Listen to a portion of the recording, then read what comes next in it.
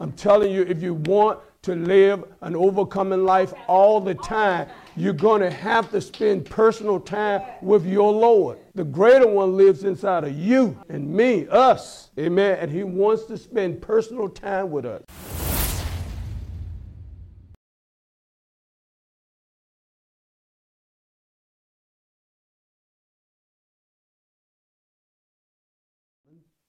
Philemon is before Hebrew, the anointing within you.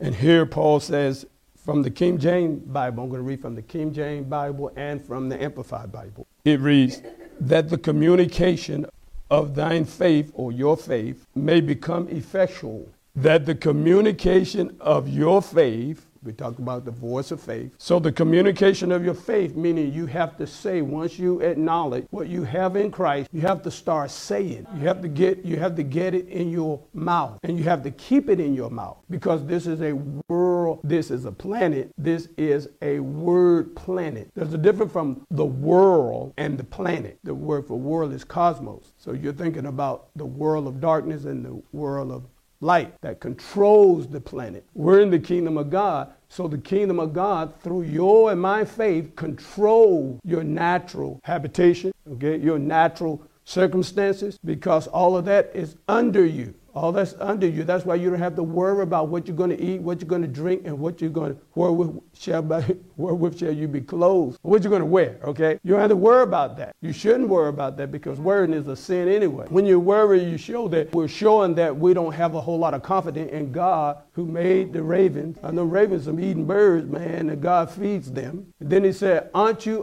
much more valuable than many birds? So he said, oh, you a little faith. He didn't say they have any faith. He said they had little faith. They probably had great faith, but they start worrying, then it dwindled down to little faith. So just don't worry about things. And the only way you can do this, we're going to have to take heed to the teachings of God's word. So faith has a confession. You have to go out of here talking it. You have to share it with people. You have to say, even sometimes they don't want to hear it, but and most of the time they do. 90% of the time people want to hear what you have to say. You just need to know how to say it. You speak the truth in love. You don't go try to beat nobody over the head with the truth. No one wants that. Remember, when you leave today, you have to do what? You have to say what you learned here today. And remember, now this is a training. I'm a faith coach. I'm your faith coach. If you want me to be, okay? I want to be a faith coach. So, when you go out, you have to say it. You have to say it. You have to keep saying it. You have to keep saying it, because it have to get in your spirit. Now, who are you? Your spirit. What do you possess? A soul. Your soul consists of what? Your will and your emotion. Remember that. Your spirit and your soul, I said, are two different parts. Hebrews chapter 4, verse 12 says you can't separate the soul and the spirit, because your spirit has a soul. Come on, help me. Say, my spirit, which is me, I have a soul.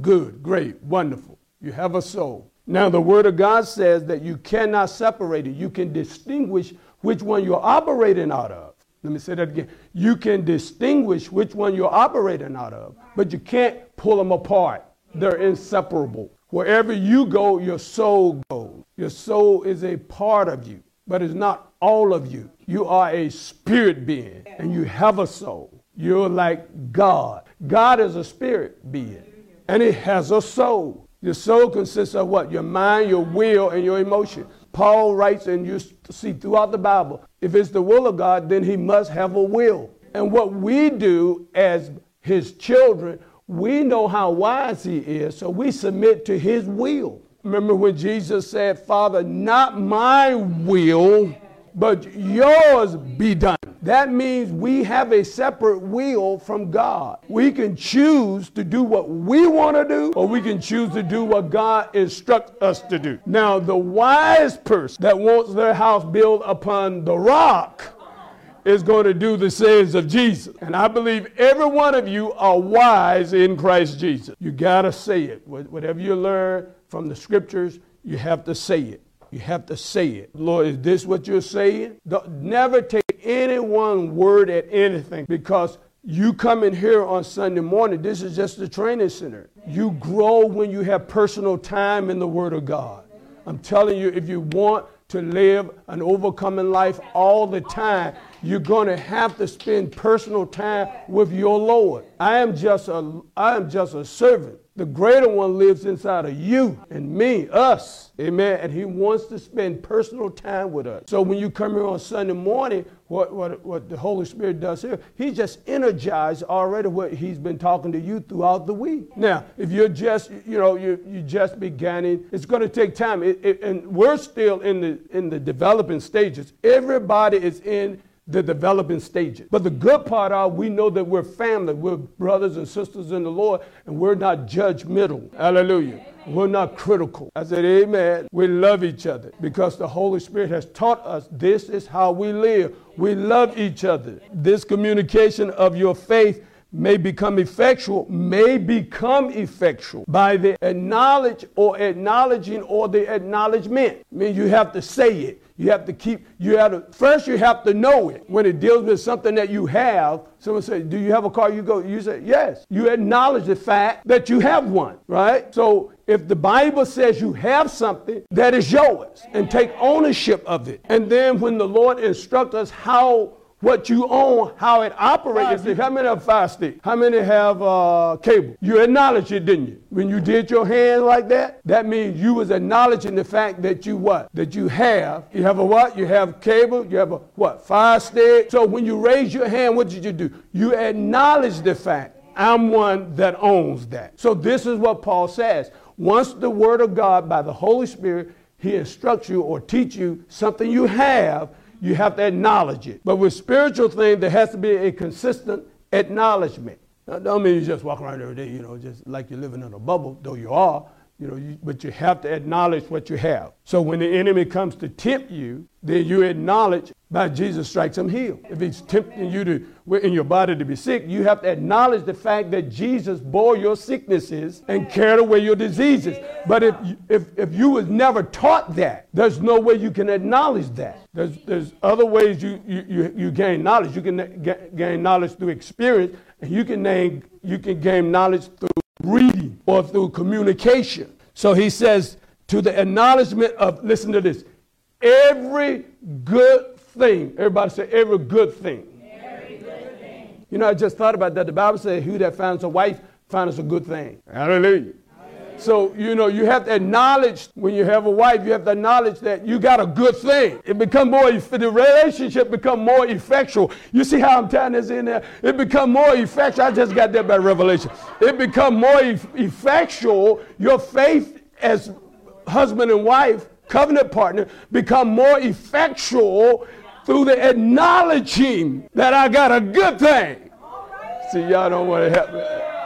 I got a good thing. He that finds a good thing attains favor of the Lord. So he said, acknowledging every good thing which is in you in Christ Jesus. Come on, put your hand right here. You know how we do. The anointing is right here. But we're not talking physical. We're talking about spiritual. The human body is so complicated, so complex. I was reading, listening. The heart has, I think it's 4 main arteries coming from the heart. And then, just think about it now. 5 different arteries going to different places, carrying blood, man. I'm saying, how can the doctors go to school? Like people go to be doctors and all, they got to learn all this about the human body. I said, it is so complex. How can you ever learn? The brain, the physical body, he was using that to let you know that spiritually, you are more real than your body. And he said, out of your belly shall flow rivers of living water. Thank you for watching the Oasis of Love TV 10-minute workout. This teaching is available to you in its entirety on our Oasis of Love TV YouTube channel. We would love for you to subscribe, like, and share our video teachings today. This message was brought to you by our patrons at Love Center Family Church, Joseph and Deborah Hill Ministries, and the financial contributions of our faith partners like you worldwide. If you would like to become a faith partner, you can do so by sowing a seed of any amount at $Kingdom Rule. That's $Kingdom Rule via Cash App, PayPal, or Gively. If you need prayer, you can do so by calling us at 757-539-7079. That's 757-539-7079. And if you're in the Tidewater area of Virginia, please be our guest by visiting us at Love Center Family Church at 362 East Washington Street in Suffolk, Virginia. Services are Sundays at 11 a.m. and Tuesdays at 7 p.m. Thank you for watching. Thank you for listening. And remember to reach out to the world with the love of God. And remember, God loves you just as much as he loved Jesus. And faith and the anointing worketh by God's love. You have a great week.